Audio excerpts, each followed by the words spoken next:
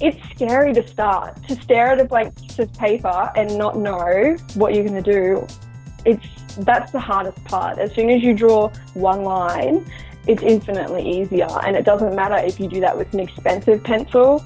I'm sketching with a pencil that my friend brought me back from Canada that is like a souvenir pencil that has maple leaves all over it and the word Canada written in huge writing. It would have cost her like 50 cents, but I like using it because it reminds me of my friend, and my drawings turn out just the same. Welcome back to Basic Brain Heart, the show where we celebrate and interrogate creatives of all stripes. I'm Hannah Camacho. I want to thank those of you who took the time to leave a rating and or a review on the iTunes App Store this week. I read every single one, and I'm so appreciative. Thank you, especially big shout out to Kyle Eckert, who left a review saying that he said this: I'm in no way, shape, or form an accomplished writer or artist, but this podcast has given me so much confidence to just go out and create what fills my mind. I love hearing the personal stories from Hannah's guests. Thank you so much, Kyle. It makes my heart so happy that somebody's getting something out of this. I know I certainly am. And that's one reason why I'm super excited about today's episode. I'm excited about every episode. But today we have Kayla Coombs. Now, Kayla got her degree in science, went into a great job in the science field, and then quit her job because she wasn't happy and she wanted to become an artist, which that takes a lot of guts to begin with. Kayla has applied herself. She has learned the ins and outs of the type of art she wants to create and has done a fantastic job. I adore her work. She's making a living now as an artist and has not attended art school. She literally used the power of YouTube and the internet to teach herself how to create amazing art and is now making it work. She is the loveliest person and, of course, hails from the beautiful country of Australia. And I can't wait for you to hear her story. If you are at all interested in becoming a visual artist or really expressing yourself artfully in any way, I think you're going to find her story really compelling. And don't forget, check out the show notes because she talks about some really interesting YouTube videos that were turning points for her and was kind enough to share those links with me. Also, I've got links to her social feeds so you can check out her work while you listen to the show. All right, without further ado, here's my conversation with Kayla Coombs.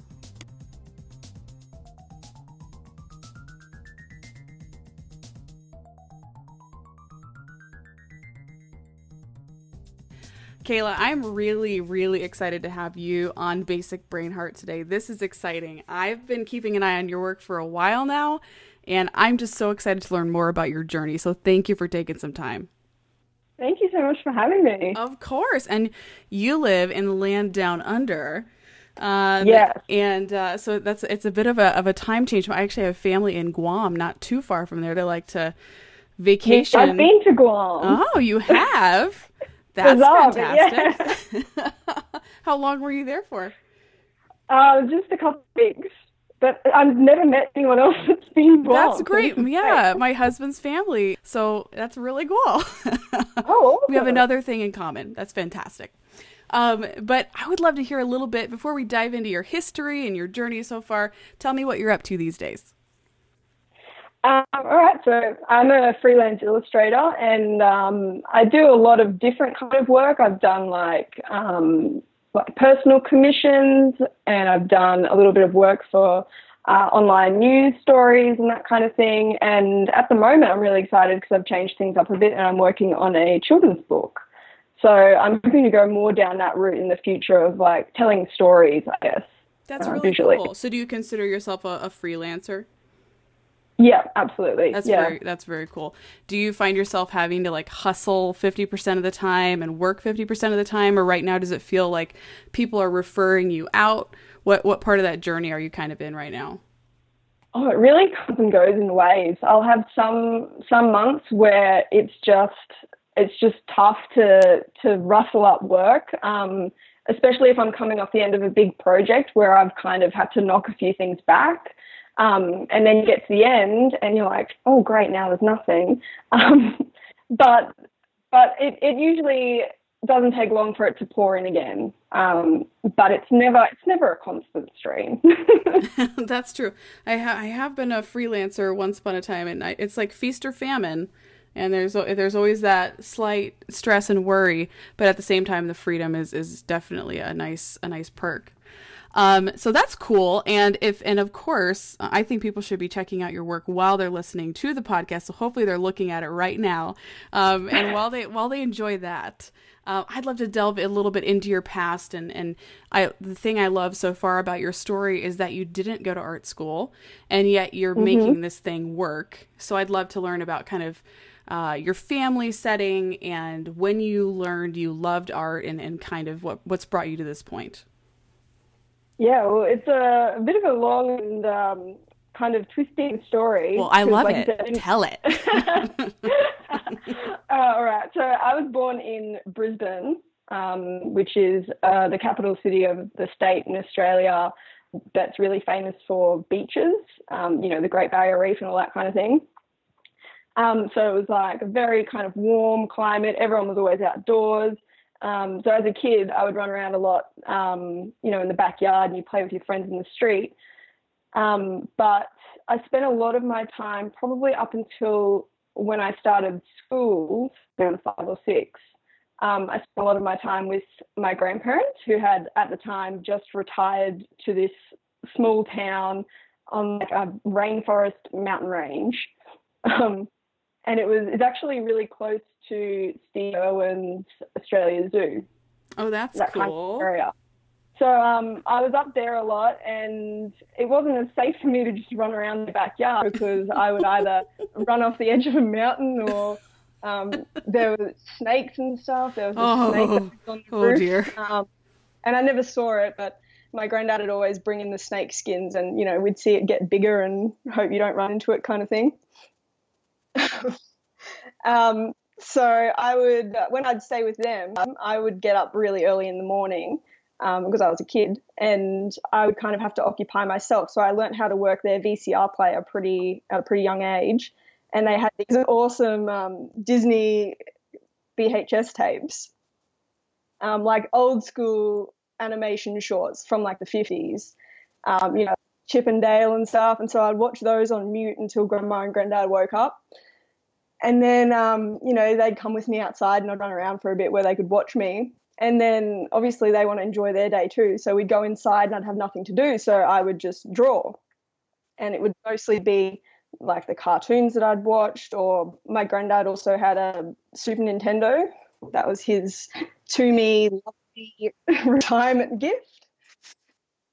So he was super into like Super Mario and stuff. So I would draw like Mario characters, and I'd draw all these kind of Disney characters. Obviously not very well because I was little, but you try. That's right.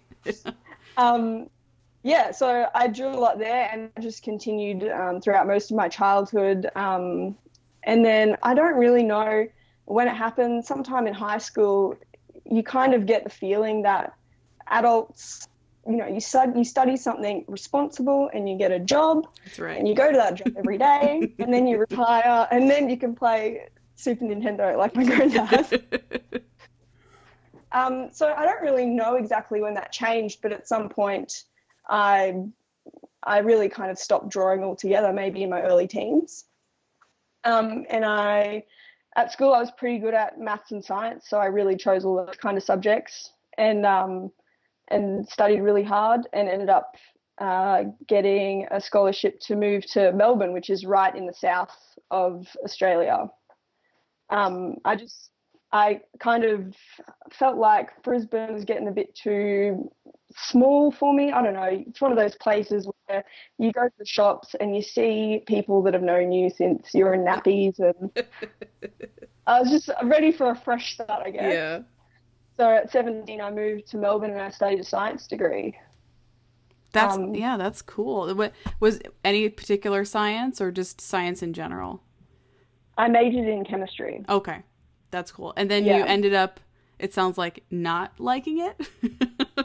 Yeah. Yeah, so I got this degree, and I was like, yep, I need to join the workforce now. This is what adults do. Look at me go. And so I got a job, which I was really pleased about because science can be a bit of a tough industry in terms of job security, because a lot is research based, and that means you need funding and you might have to move around a lot. But I was lucky enough to get a job in industry. So I worked for a company that made scientific instruments. And yeah. Yeah, so I worked there for a year and a half, I think. But by the year point, I was like, this is not for me. I need to hatch an exit plan. But I had no idea what I was going to do. And can we talk a little bit about that time? Like, what did you feel like emotionally every day at work? Like because that had to have been a pretty strong emotional struggle to have prompted you to do a complete 180. Yeah, it was pretty rough. I remember on my 21st birthday when I'd been working there for almost a year, people in their speeches were saying like, oh, we're so proud of you. You've got this job and, you're so accomplished for a young person or whatever. And on the inside, I was like, oh no, like from the outside, I can see where they're coming from. I'm very fortunate and I'd worked hard to get to that point, but it just didn't feel right in my gut. And, every day going to work, it was like, you'd be there for a couple hours and you'd think, oh, is it 5 o'clock yet? Like, oh, not quite. It's only 11. And some days were better than others and some days were worse than others. But ultimately I was like, I can't do this for the next 40 years because, I was young and that's the prime time. Yeah. I was like, no way am I doing this for another 40 years, like let alone another 5 years, let alone another 1 year. Oh, man. Yeah, so I didn't know what I was going to do, though. I just knew that I needed to be out of there, which was, I guess, a good place to start. Absolutely. And so talk to me a little bit about what got you interested in art again and because that had to be a little bit daunting because obviously you didn't necessarily study it and you'd done it a lot as a kid and maybe as a teenager, but that's a pretty big leap. How did you get there? Yeah, I really didn't do any art from probably the age of 13 to 19. It was a long time. And it was literally none at all. And then when I decided that I wanted to leave my job, I was trying to think of what's my exit strategy going to be. I need a plan. I can't just quit and sit on the couch all day. So, I mean, that might be all right for a week, but I'm one of those people that needs something to do. Yeah, absolutely. Good for you. So, once you've watched everything on Netflix, I'd be like, all right. It's true. I need to do something. And so I kind of just started with a list of what am I interested in and what am I good at? And it needed to be both. And my problem with going into my science degree and short-lived science career was that it was something that I was good at, but not something that I was interested in. And so I was like, this next career choice needs to have both of those. And I made this short list and I kind of realized that it was all visual stuff, like whether it was graphic design or illustration. I kind of listed them from most likely to least likely. And a major one early on when I was trying to decide what I was going to do was actually tattoo artistry. Because I was like, here's an area where I can draw, but it's got a kind of reliable income if you're good. If you're working in a shop, people will come in all the time. You don't have to, be broke for a month and then get a heap of work, or, there'll be no kind of scary artist dry spells, I guess. So I was kind of thinking of going into that.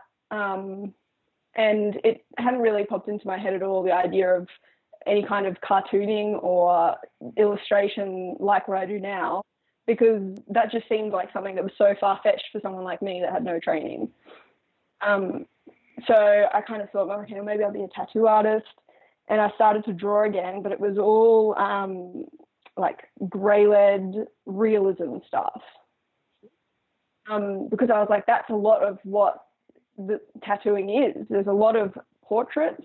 You know, there is a little bit of the new school style, which is like the cartoony style, but not a lot. Like I need to be able to draw flowers and, you know, all that standard stuff and monsters and, you know, landscapes and stuff. So I did that while I was still at work. And that was my plan until a friend of mine who I went to primary school with, we actually sat next to each other on the first day of grade 1. She had just started a 6-month college program thing at Walt Disneyland, Walt Disney World. Oh, that's awesome. Yeah, anyway, she was working over there for 6 months, and she messaged me and she said, Beyonce is touring. You should come. And I thought, oh yeah, that'd be great, haha. And then she was like, no, you should come. And I was like, okay, I will. and so I organized this trip to go and visit my friend. And the whole plan was that, you know, Beyonce would be the focal point of this trip. But, you know, obviously she was working at Disney, and she said, you know, you should come and see the parks. I'll show you around. You know, I can hook you up with some insider, like, you know, little tips and tricks. That's cool. And so I thought, okay, whatever. Like, you know, I do like animated movies, but by that point I was so far detached from it. Yeah. That, yeah, I didn't have that same immediate love that I might have had when I was a kid and that I have now. Yeah. And anyway, I met up with her the first day. We went to Magic Kingdom, and I don't know, it just hit me like a ton of bricks looking at Cinderella's castle, and I was like, this is magic. Like, I know it sounds really corny. No, it doesn't. I completely agree with you. And I don't know, I kind of knew then that, like, I will do whatever it takes to make this work for me.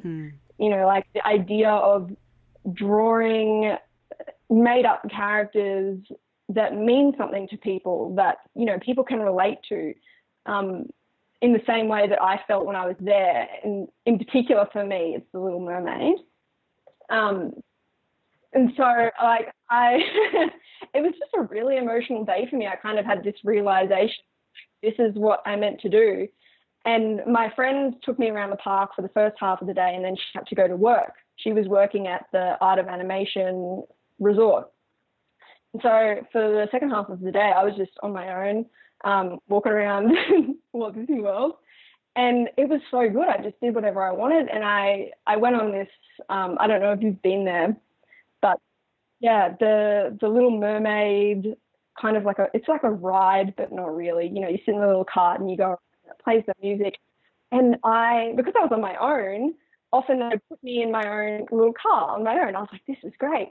And I was just going around there, and it was just so much. And I was just like crying. And I thought, thank God no one else in this car with me.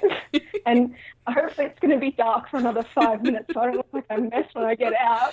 Oh, man. I didn't look like a nutter enough at the start, getting on the ride on my own. I would have looked again. But it was just something where it all kind of just came rushing back to me. And I was like, I think I know what I need to do now.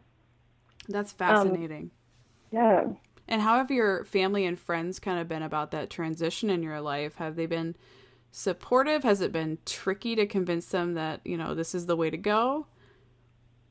My family have been super, super supportive. That's great. My parents are really good. They, you know, I told them that I wanted to study science. They were like, yep, great, we're happy for you.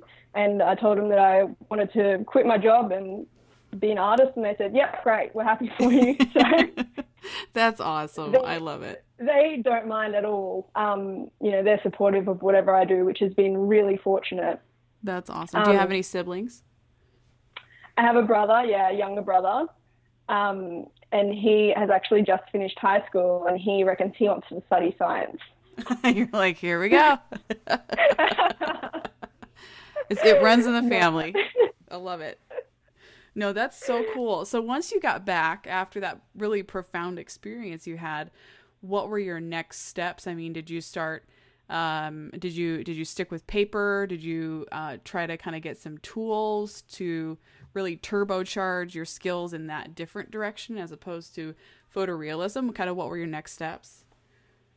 So when I got back, I had a few projects on the go at work, so I knew that I couldn't quit immediately, and that it was going to be about 4 or 5 months until I could quit. And so in the meantime, I thought to make this more bearable for myself, I need to be actively doing something. So I enrolled in this online course, which was meant to be just kind of an introduction to illustration and cartooning. And that was good because I could do it like whenever I wanted. With my work schedule, I couldn't commit to going to classes or anything. So having it online was really good. And it was a good way for me to feel like I was doing something and learning, even though I was still stuck at my job. But in hindsight, the course itself taught me very, very little.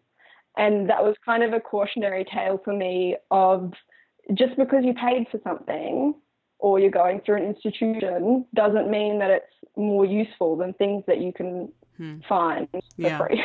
Yeah, that's true. YouTube University. Oh, yeah. I'm their star pupil. That's super interesting. Yeah, I think that, and there are so many different sort of online tutorial, like paid services that are popping up that I think sometimes people forget that, just start with YouTube. Just start with what's free and really apply yourself. And, you can get some of those basic skills going without paying for something necessarily. And yeah, there might be some stuff that's worth paying for, but that's a great point. I love it. So, I think you really hit the nail on the head with, like, your starting point can be small. You don't have to go all out and enroll in an art school first thing. If you're just wanting to test the waters, just have a look at a YouTube tutorial on how to draw a nose, or I don't know. Oh, that's a really good point. And I think a lot of people too, one thing that I'll see a lot of, because I like to stalk really great artists on Instagram or other places. And sometimes I'll just kind of mosey through the comments and you'll see a lot of young artists saying things like, I wish I had the tools you had, or if only I had the tools you had, then I could become good at art. But it's really not about the tools. You can start with whatever you have. I mean, you see people painting with, old coffee from a coffee cup onto a napkin and making something out of it. It's not so much about the tools. While those can be great and helpful, it's about kind of what you can with what you have, I guess. Yeah, I completely agree. Totally. I know for me, when I was starting out, not having the tools was a very effective procrastination technique. Like, oh no, I can't draw today. I don't have a professional pencil or whatever. It's just stupid. But in reality, it's scary to start. It's terrifying. Stare at a blank piece of paper and not know what you're going to do.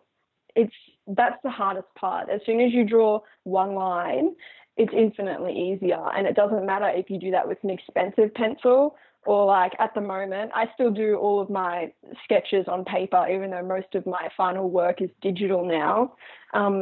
I'm sketching with a pencil that my friend brought me back from Canada that is like a souvenir pencil that has maple leaves all over it and the word Canada written in huge writing. I love it. It would have cost her like 50 cents, But I like using it because it reminds me of my friend, and my drawings turn out just the same. I love it. Oh man, that's so amazing. So after you tried that online course that really didn't teach you much, were you discouraged? What did you do next? I kind of didn't really know what to think. I thought for a while that maybe it just wasn't for me. Maybe I'd had this idealized view in my mind of this is something I was good at as a child, and so I'll be good at it now, and maybe that just wasn't true. And so I took some time, this was late last year, and I went back to my parents' house over Christmas, and I just kind of like chilled out, and I wasn't super happy with the progress I'd made since I'd actually quit my job. So I quit in August, and by this point it was December, and the only learning tool I'd had was this course. And I was like, oh, where to from here kind of thing. And I just thought about, like, what do I wish I could do better? Make a little list. I'm a very list-friendly person, I guess. And I was like, well, here's what I'd like to do. I'd like to be able to draw a character just poof out of my brain, and not be looking at anything else, not be like, just trying to draw Mickey Mouse or Ariel. I'd like to just be able to create something. And then, so if that's my goal, how can I get there? Well, I need to know anatomy. Otherwise, my character's going to look weird. True. And so you kind of break it down into manageable steps. Like today, I'm going to learn proportions of the human body, and I know that's a huge topic, but the real fundamentals of that you could study in a day. And so I just kind of broke it down like that, and whatever I wanted to learn, I would basically just Google it or YouTube search it, and I would just watch and read everything that I could. Yeah. And I still do. Are there any particular YouTube channels that you've really, really appreciated and found very, very helpful, or content creators that you really have enjoyed what they've put out? The one that was really pivotal for me when I moved from traditional to digital art was just a singular video by Eric Goldberg, who is a Disney animator who was responsible for the genie in Aladdin. And it was just this one video that he did in partnership with Wacom, I think. And he was talking about his digital drawing process. And basically he just sketched this character from a book or something that he was working on at the time. And then he basically took this sketch and outlined it just in black, like in a pen equivalent on the tablet, and then just colored it in. And I was like, I can do this. I can color it in. Like, this is manageable. Because it's kind of hard when you see other people's digital art and you don't know their process. And you think, how did you get from an empty iPad to this magical work of art? I don't understand. And if you haven't been formally trained in Photoshop or Illustrator or whatever, there's all this stuff like layers and all these different brushes, and it's a lot to take in. So this video of him just saying, I draw my character and then I do the outlines and I color it in, I thought, I can try this. And so I did. And so that was a good jumping off point. And I don't know how I even found that video. I was well into the depths of the YouTube monster there. So that one's a bit more niche, and I'd highly recommend that. And another person's videos who I watch all the time still is Aaron Blaze, who also used to work at Disney. I think he did some animation on The Beast, and he co-directed Brother Bear. He's been involved in a lot of stuff there.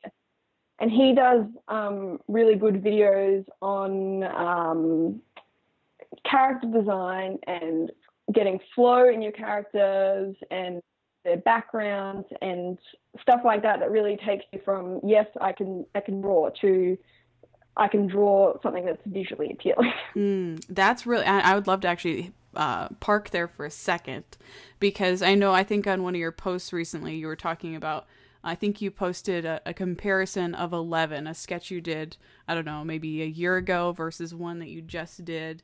And you were talking about how you've really learned a lot about flow in recent months, and you've been doing a lot of work around flow and character posing. What are some of the things that you've learned that have been really helpful? And it may be hard to describe that without visually showing it, but is there anything that you could maybe talk about that's been helpful for you? I think the main thing for me has been, if you're going to draw someone, they need to be doing something. They can be standing there, but they need to be, like, they can't just stand there with their feet together and their hands down, unless maybe you're doing early concept sketches. But if you want this to be a finished drawing, maybe the wind's blowing and their clothes are kind of blown off to one side, or their hair, or maybe they're standing in a way that you get some kind of nice curved line from maybe an extended arm above their head all the way down to a foot. And things like that make drawings look so much more visually appealing, just by kind of giving your eyes a place to travel. It tells them where to look. You kind of have a path through your drawing, which is something that I never noticed before. But that's why I like looking at the artists that I like looking at, because they have that. For me, it was one of those things that I couldn't quite put my finger on. I was like, I know that these are better than what I do, but why? And when I found that, it was, a game changer, probably. Kind of a moment for me. Yeah. That's really cool. There's a couple other things along those lines I'd love to talk about. One of them being kind of color theory, and anything that you've found really helpful about, use of color and composing that and making it really, well, I guess just visually appealing and dynamic. Because I think that's another beast that a lot of aspiring artists are just so intimidated by. Is there anything that you've, learned that's really been a game changer for you there?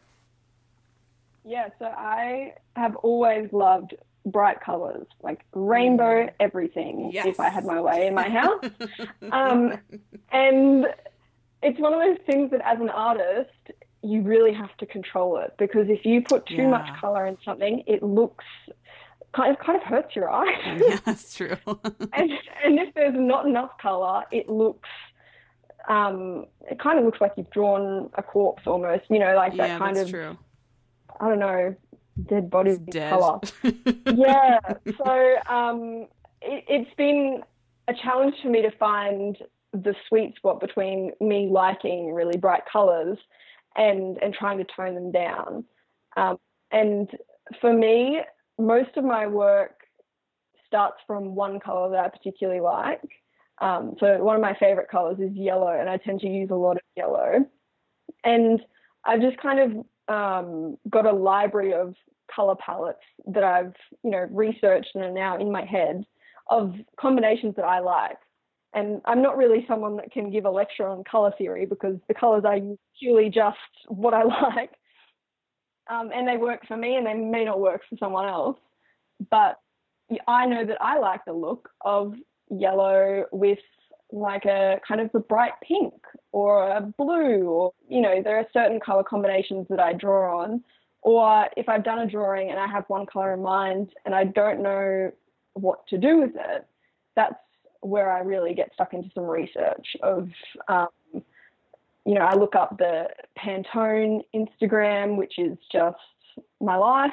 Yes. They've got all these cool color combinations that you wouldn't necessarily think of. And I use a lot of photographers' work to kind of look at just how people can put different colors together, and then you kind of build up a knowledge of what you like to look at. That's brilliant. You're just full of amazing tips. I'm loving it.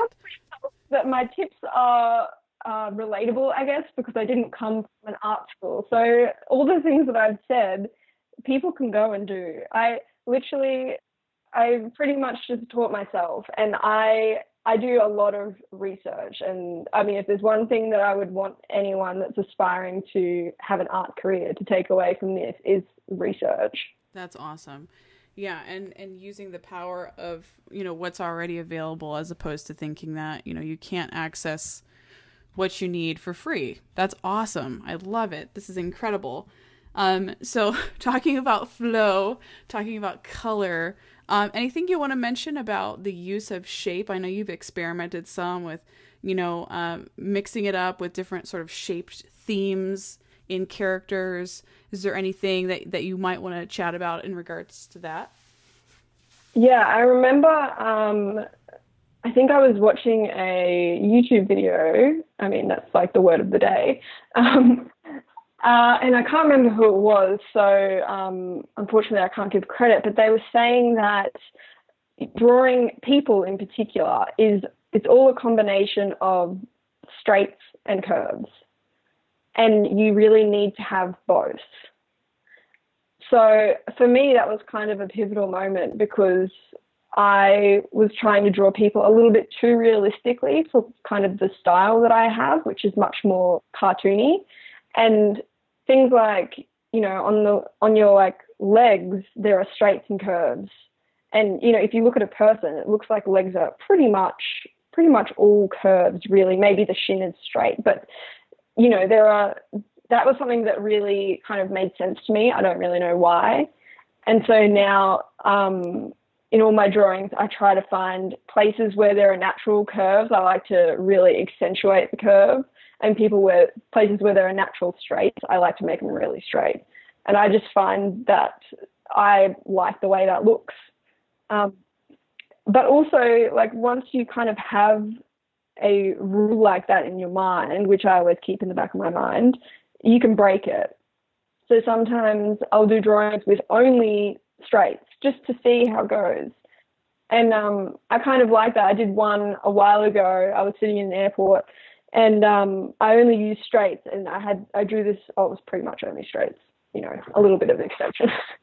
But she had this straight cut, like angular bob and just really angular jacket. And I was like, this kind of experiment has made her look like such a boss. Those straights are like strong and powerful, and just kind of exploring things like that has been really useful for me in terms of finding shapes. That's really cool. Now we kind of got, I got sidetracked on these awesome sort of themes.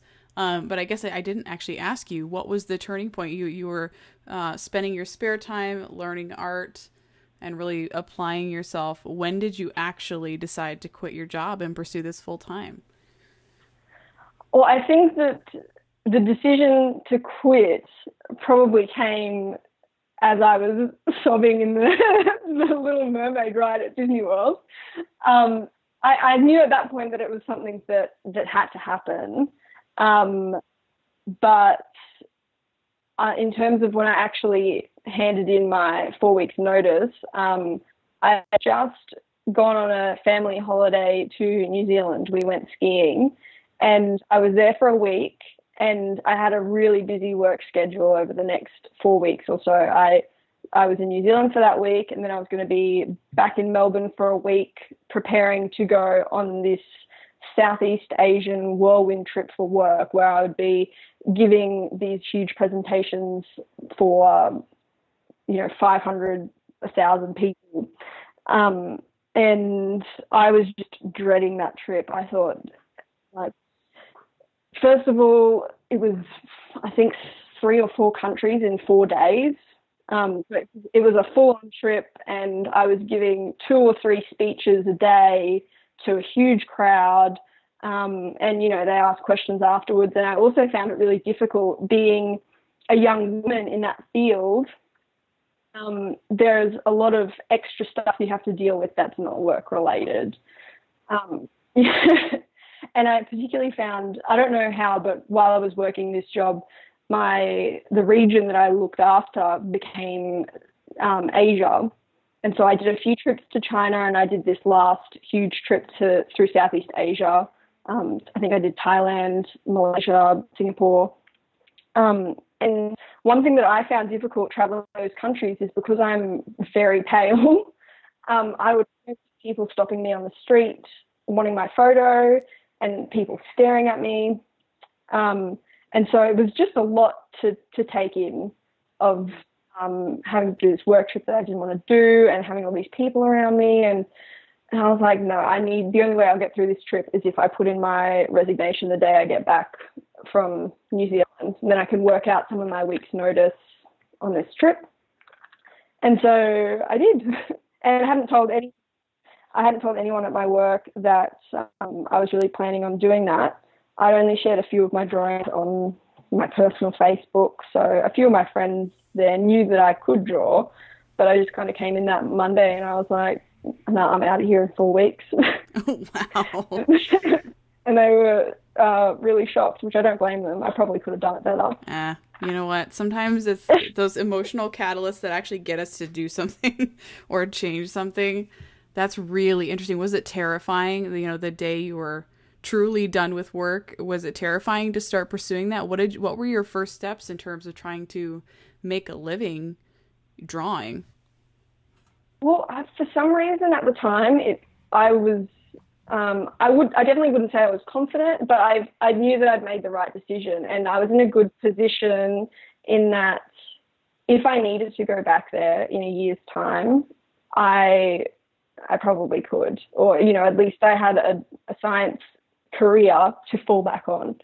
That was my fallback position. That is so interesting. So I think with that in mind, I kind of had a bit of peace of mind there. And so I just took a week off after I quit, went back to see my family in Brisbane. And then when I got back to Melbourne, I just started working. But again, like I said before, the hardest thing is sitting there with a blank piece of paper in front of you. So when I say I started working, I mean like I started drawing maybe every second day.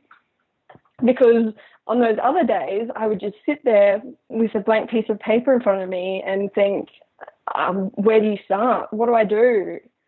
And in hindsight, I don't know how I had the guts to quit a job that was so secure for a whim and this skill that I didn't even have. I think it's great. It makes a great story. I was just nuts. I don't know how no one said anything to me, to be honest. They were just being polite, I guess. That's fantastic. So it was, I can only imagine how terrifying it had to have been at first. What was your first gig? Oh, gosh. I think the first paid job I ever did, I actually got just before I went to the US to visit my friend. This girl that I went to school with messaged me and she said, I've seen a couple of your drawings on Facebook and I'm a makeup artist and I was wondering if you could draw some kind of like logo for me. And I was like, oh, okay, yeah, sure. And she was like, let me know how much you charge. And then you're like, what? Nothing. Oh, no. What do you mean how much I charge? But that to me was really strange, and it kind of set me on this path of, oh, okay, so people would want to pay for this? Like, all right, if you insist. So so I did that job for her, and that's kind of when I started to think that maybe I could go freelance rather than, having to go back to uni and get a degree and then try and, either join a animation house or work for a publishing house or something like that. So yeah, that was my first paid job. And I remember when I finished it, she was like, let me know what your hourly rate is and how long it took you and I'll pay you. And I was like, no, honestly, you don't have to pay me. And she said, I want to pay you. How much is it? And I said, look, these are my account details. Just pay me whatever you feel comfortable with, thinking, oh, if I got $20 out of this, that'd be sick. And she paid me $50. And I thought, oh, look at me go. Oh, snap. Yeah, that's awesome. But outside of that, the first freelance job that I did after I'd actually quit my job and committed to art as a career was I worked on a comic book series for this company that places people with disabilities in appropriate workplaces.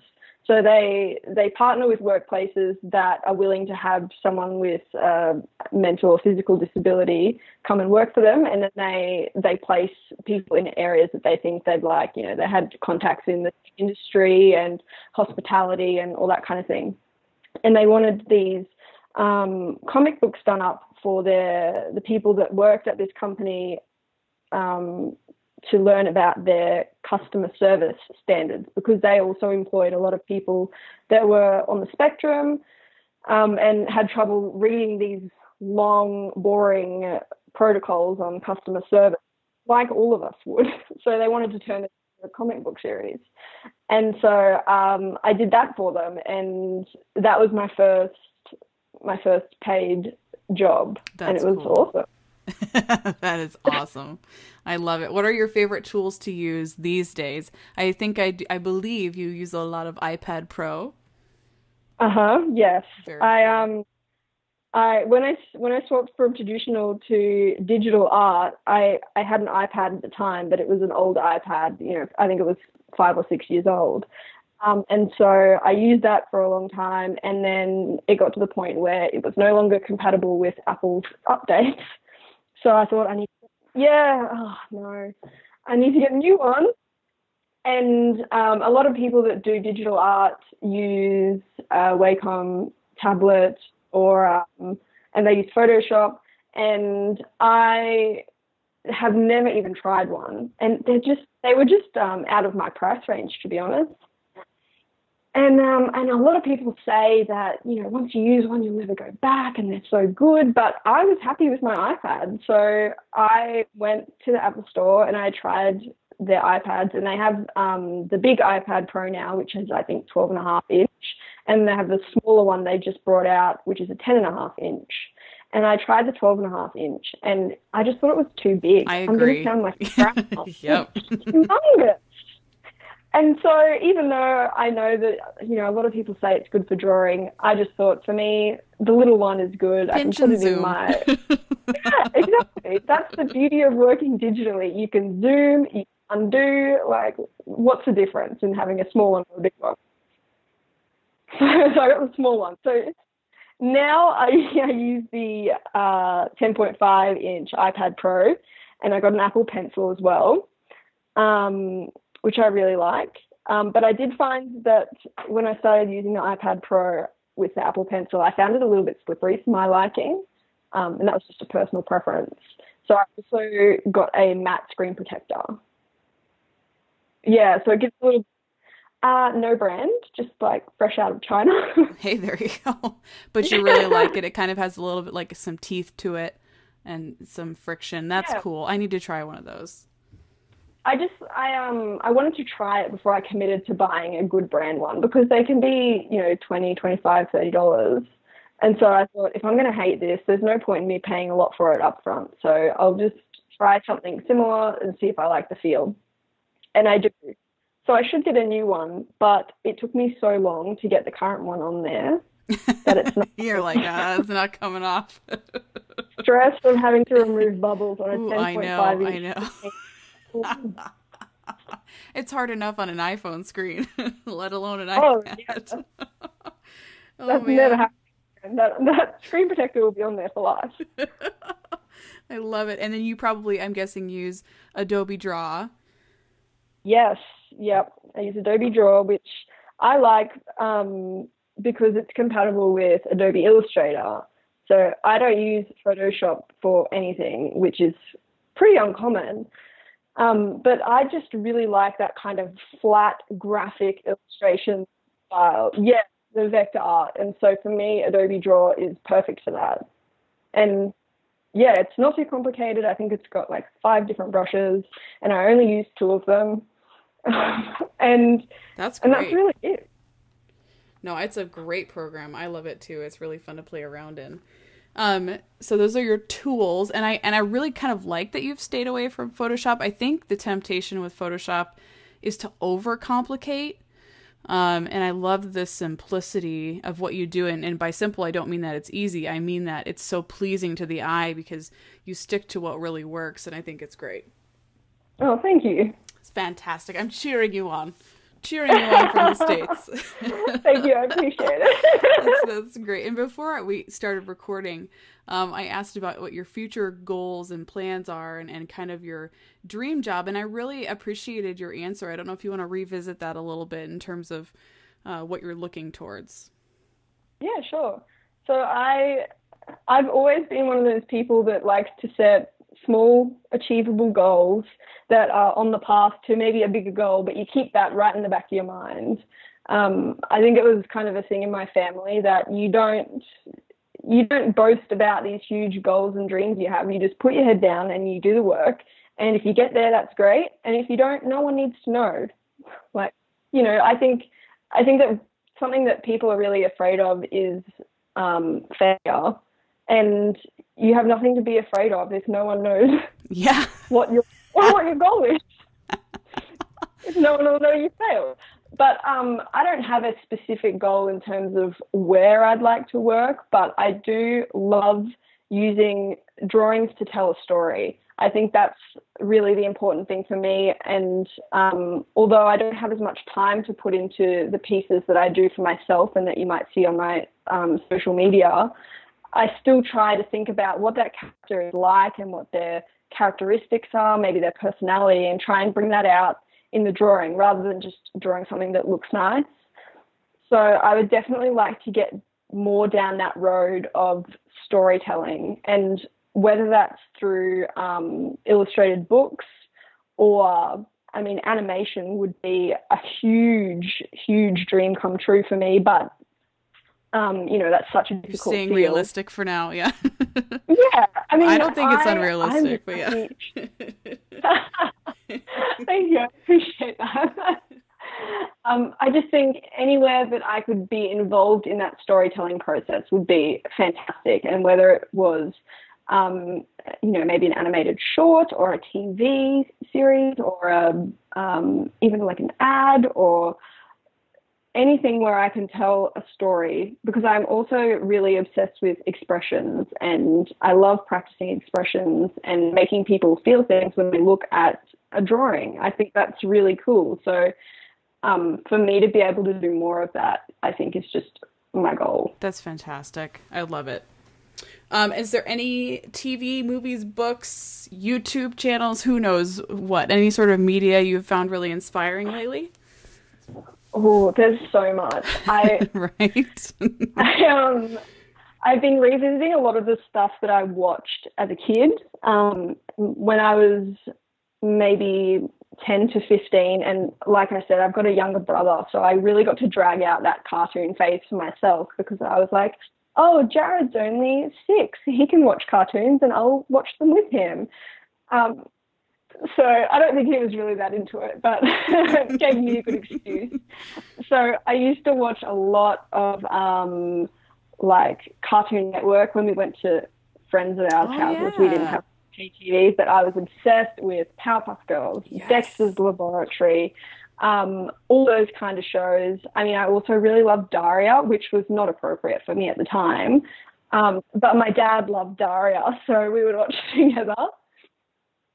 So I've been rewatching Daria, Powerpuff Girls. I've been watching the kind of, I think it's like a reboot of that. They stopped the original series, I think, in 2007 or 2008, and they've just started making new ones.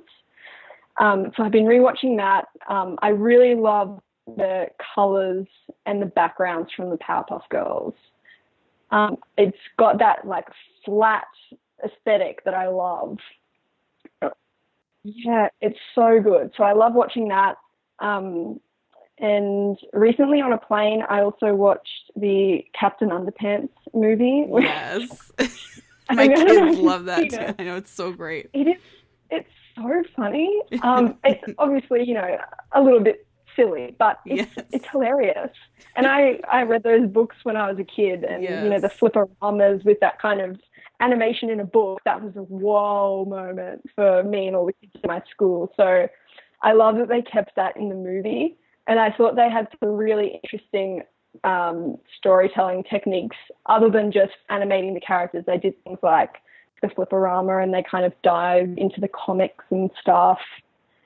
So I thought that was a really good movie, just for something different. Yeah. For sure. Yeah, I took my kids to see it in the theater, and it was definitely surprised. I was kind of expecting there to be a lot of cheap gags, but I was like, some fun, creative visual approaches. It was really, really fun. That's cool. I love it. Before we close the hour out, my darling, is there anything that you would like to plug, whether it's a social media account or something coming up that you're going to be selling on, who knows, Kickstarter, anything you'd like to plug? Well, you can find me on social media.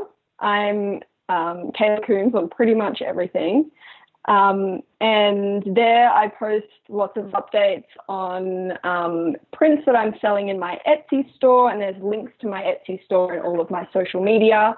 And I post updates on things that I'm working on. The big one at the moment is this children's book, which I'm really excited about. I'm really excited to share with people because I get approached by a lot of authors who've written children's books.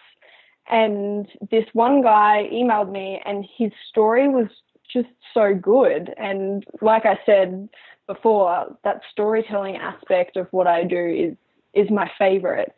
And so, yeah, it was just too good to refuse. And so I was like, yes, I want to be involved in this project. I will 100% illustrate your book. It's going to be awesome. So I can't reveal too much about it yet. I'm still in the relative early stages of kind of drafting the illustrations. But it's going to be really fun, empowering little girls, that kind of story. And, just about childhood, playing with your imagination, those kind of topics. That's rad. I dig it. Can't wait. Yeah, we'll keep an eye out for it for sure. Cool. All right. Well, this has been an absolute pleasure, Kayla. Thank you for spending the hour with me and letting me ask you a million questions. Thank you so much for having me. It's been awesome.